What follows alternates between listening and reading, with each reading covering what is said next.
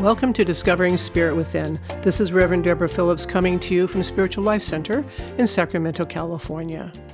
As you might have noticed from the title, I'm having fun today, and I'm calling this Surviving the Slumpy Sock Syndrome. Now, I had to look up the word syndrome to make sure I was using it correctly, and it seems that I am. What is the slumpy sock syndrome? You know, when you put on a pair of socks and then you put on your shoes and you start walking around and one of those socks starts slowly sliding down until it's down in your shoe and you can't even reach it. I'm calling it a syndrome because syndrome actually means, well, a group of symptoms which consistently occur together. But the second definition is a characteristic combination of opinions, emotions, or behavior. And that is what happens when that sock starts to slide down. So, of course, this is going to be a metaphor for dealing with things in life. But think about it. You put on your socks, you put on your shoes, you take a few steps, and then you realize that one or both of your socks are going to be creeping down. Now, you have a decision that you can make right then. Do you want to sit down and take your shoes off and change out your socks? Or do you want to try to motor through the day and see what happens? Obviously, this happened to me recently. Otherwise, I wouldn't be talking about it. My situation was that I didn't really have time to sit down and go through that whole thing of changing out. And so I decided that I would try to motor through. By the time I got to my car, the sock was almost entirely down in my boot. And I thought, all right, I'm going to live with this and see what happens. By the time I got to work, it was all the way down and probably just hanging on to my toes. But it didn't hurt. It wasn't impeding me in any way. It felt a little bit weird, but it wasn't causing a huge problem for me. It just gave me an idea for this podcast. But I got to thinking about the little things in life that niggle us and what we do about them and how big we make them. Now, I could have done a lot of things. I could have gone back and grabbed another pair of socks and taken them with me and changed at the office. I could have gone to the office and I could have made a big deal about how I was suffering with my slumpy sock. I could have taken off my boots and taken off my socks and put the boots on without socks. Or if I wanted to be really dramatic, I could have just spent the whole time trying to reach down into my boot and pull the sock up every 5 minutes. Because once one of those suckers starts slumping, they're not going to stay up. So you're always reaching down and pulling them up. Now, if I had been wearing something where my socks showed, it would probably have been a whole different thing. I probably would have taken the time to change it in the first place. But they didn't. And the truth was I was wearing these boots where I couldn't reach the sock anyway. In the greater scheme of things, I decided that it wasn't that big a deal. Now, you might think I thought it was a big deal because I'm doing a podcast on it, but it was one of those moments that made me think, oh, I can use this. I can talk about how we deal with seemingly minor problems or how we make them too huge. The thing is, if I had decided that I wanted to continually pull those socks up, I probably would have done it when I was walking. I would have tried to pull that sock up while I was walking, and I probably would have tripped. I also would have looked very awkward. I would have made a bigger deal out of it and perhaps caused myself, if not discomfort, possible injury by, keeling over in the middle of trying to pull up a sock. This got me thinking about how much drama I put into my life, how much drama I assign to seemingly small things, and when that drama is maybe a little bit appropriate, and when I'm just having drama because I want to have drama, maybe I want attention, I don't know. I could have made such a big deal about the whole sock thing, but I chose not to. And it was actually a conscious decision not to say anything. I did mention it to one person because I was coming up with the title for the podcast. I wouldn't have mentioned it otherwise. It actually became a little bit of a discipline to live with this little annoyance and see where it took me. And that took me to looking at the little annoyances in life and what they mean and what we're meant to do with them or about them. And it seems like it all depends on A, where we are in our day and how we're feeling, but how well we deal with discomfort and how much discomfort we are able to overlook or to motor through. Now, there's two sides to that. Sometimes we can be uncomfortable and just deal with it and move on. And sometimes we put up with discomfort when we really shouldn't, and we should be taking care of ourselves better. Okay, so let's look at the kind of things that we can sort of overlook or allow to run in the background and not feel like we have to do anything about. Now, if you haven't listened to my podcast called There's Nothing to Fix, you might want to check in with that. This is a little bit different because much of the conversation in that podcast was about dealing with the outer world. What I'm talking about today is dealing with our own internal discomfort about ourselves, about our bodies, about our feelings. And they are similar but different. I guess when it's our own stuff within ourselves, that's when we get to decide whether we want to change it. Because in that case, we are not imposing ourselves, our will on other people. We are figuring out what it is we need to feel comfortable, to function well, to walk through our day without being totally distracted by things.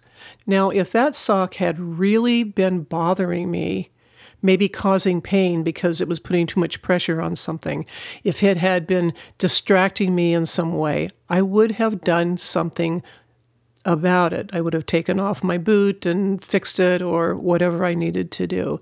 But it was just there. It wasn't the best thing in the world, but it wasn't awful, and it wasn't getting in my way. So I was able to let it be. It occurs to me that I might be partly talking about a perfection syndrome that we have in this country where everything has to be neat and tidy, and we can't have anything that looks like it might not be exactly what it's supposed to be. Now, I understand that some people just couldn't stand to have that sock slumped. I get it. But why? If you thought about why does it bother you, is it because it's physically uncomfortable or is it because it's just not perfect? That's just something to consider. There's no judgment here. The other thing this made me think of is like, okay, if I'm willing to walk around with one sock slumped, and you know what? I realized I couldn't have done it if both of them were slumped. I could not have done that. I would have had to do something about it. But I was able to walk through my day with that one sock in a really weird position. It made me start thinking about how I treat myself in other situations, the seemingly small situations where, it's okay if I have a little bit of a headache, or it's okay if this happens. It's okay if this isn't quite the way I want it to be. It's okay if maybe I'm working a little bit too long. It's okay if I'm a little bit too tired. It's okay if I'm just don't eat quite as soon as I should. That's what it got me to thinking about, is all the little things that I am maybe able to ignore or you might be able to ignore. And in doing so, don't help yourself, and in probably some cases start to do yourself a little bit of harm by not taking care of yourself. Now, remember, this is a subtle thing we're talking about. We're not talking about how we sometimes abuse ourselves by not eating or not getting enough rest or, all of those kinds of things. Talking about like 1 or 2 days where I don't get enough sleep, and then I maybe think that's okay, and then I realize I don't feel good because I didn't get enough sleep. Rather than trying to motor on and keep that going, what I should do is go sleep, get that rest. But what this has really brought me to is thinking about what is really important in my life. Now, if you were to ask me what's important in my life, I would be able to tell you several things, is to take care of myself on the bigger scale, to have meaningful work in my life, to have people I can rely on, that sort of thing I know. But the little things are the things that escape us.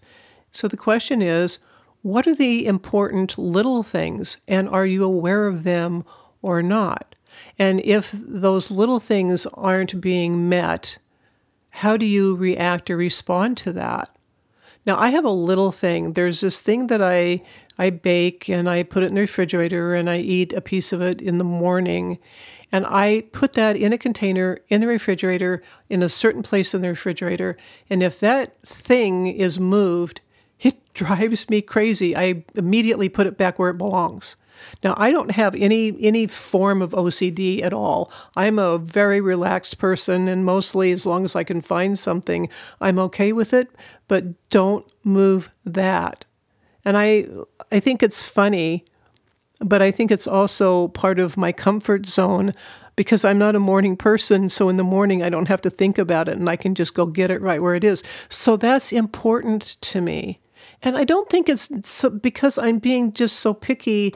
It's just like, because I'm not a morning person, I need those first like half hour, 45 minutes when I'm awake to be easy for me so that I don't have to think very much. I can just do my routine things. And then once I've re-entered the world, I can start dealing with challenges. Knowing that about myself allows me to create a routine that will fulfill that need. And maybe what I'm talking about here is how all of these smaller things add up to meeting the needs we have to get through the day, to get through our lives. You know, when we talk about needs, it's always like the big needs. It's always big, but the little tiny things add up into the big things. So if we're taking care of the small stuff, then the big stuff might just take care of itself. That's a thought, isn't it? The truth is, we're pretty good at dealing with the big things. I mean, we might go into big drama about it, but if there's a car accident or someone becomes really ill or someone dies, it's right in our face and we know we have to act and we know we have to cope with it, and we just do it because really there's no avoiding it. And it's not that we don't have an emotional reaction to it, it's that we just know that we have to cope, and so we do. On the other hand, you could have a shoelace experience. Now, in my personal world, a shoelace will never break unless you're putting on the only shoes that will work with your outfit and you are running late.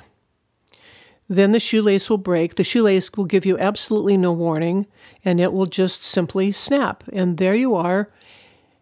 And that is when most people just lose it over a shoelace. But of course, a shoelace does not break in isolation. The circumstances surrounding it, being already late, being the only pair of shoes that go with your outfit, and who else knows what's going on around you, when that little thing snaps, that will send you off into a tizzy. And it's perfectly normal. It's also kind of funny because it's a shoelace. So it's kind of good to become aware of the fact that it's the little things that can make you nuts. And if you start paying attention to how you deal with these seemingly small events, you'll start to figure out how you are operating in the world. Everything that is going on around us does come into our awareness.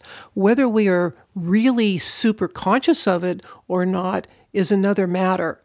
Our subconscious picks up on everything that goes on around us, and it starts building. Little things happen, and they build, and they build, and they build until all of a sudden you're aware of it because it's big enough for you to see it. I'm not suggesting that you become hypervigilant and try to figure out every single little thing that's going on around you, because that would just make you even crazier. But when something is making you uncomfortable, or when it's not quite the way you like it, or it actually annoys you, it might be time to stop and think about it. Not push back immediately, just think about it. Take a moment. If you're out in public, just sit down, or if you're at work, go into the restroom and think about what it is that's making you irritable or uncomfortable in that moment. And then think about what you can do about it, or if there is something that you can do about it, and then decide if you need to do something about it, or if it's like an itch, you can kind of scratch it and let it go, or if it is causing you pain. If it's causing you actual pain and discomfort, then it's time to do something about it sooner than later. As I said before, if the sock had gotten into a position where it was causing pressure on my foot and it was making my foot hurt, I absolutely would have done something about it. As it was just kind of a funny thing that was happening, and I didn't feel like I needed to fix it. But it can be easy to let little things slide that turn out to be important and have a great effect on you. And those need to be addressed. Toxic relationships can be very, very subtle. They can be like a sock slumping down. You know something's not quite right, but you haven't figured it out yet. You don't know if you should really deal with it or not. How bad is it? But if you let it go long enough, you're going to start feeling the effects, negative effects of that toxic relationship.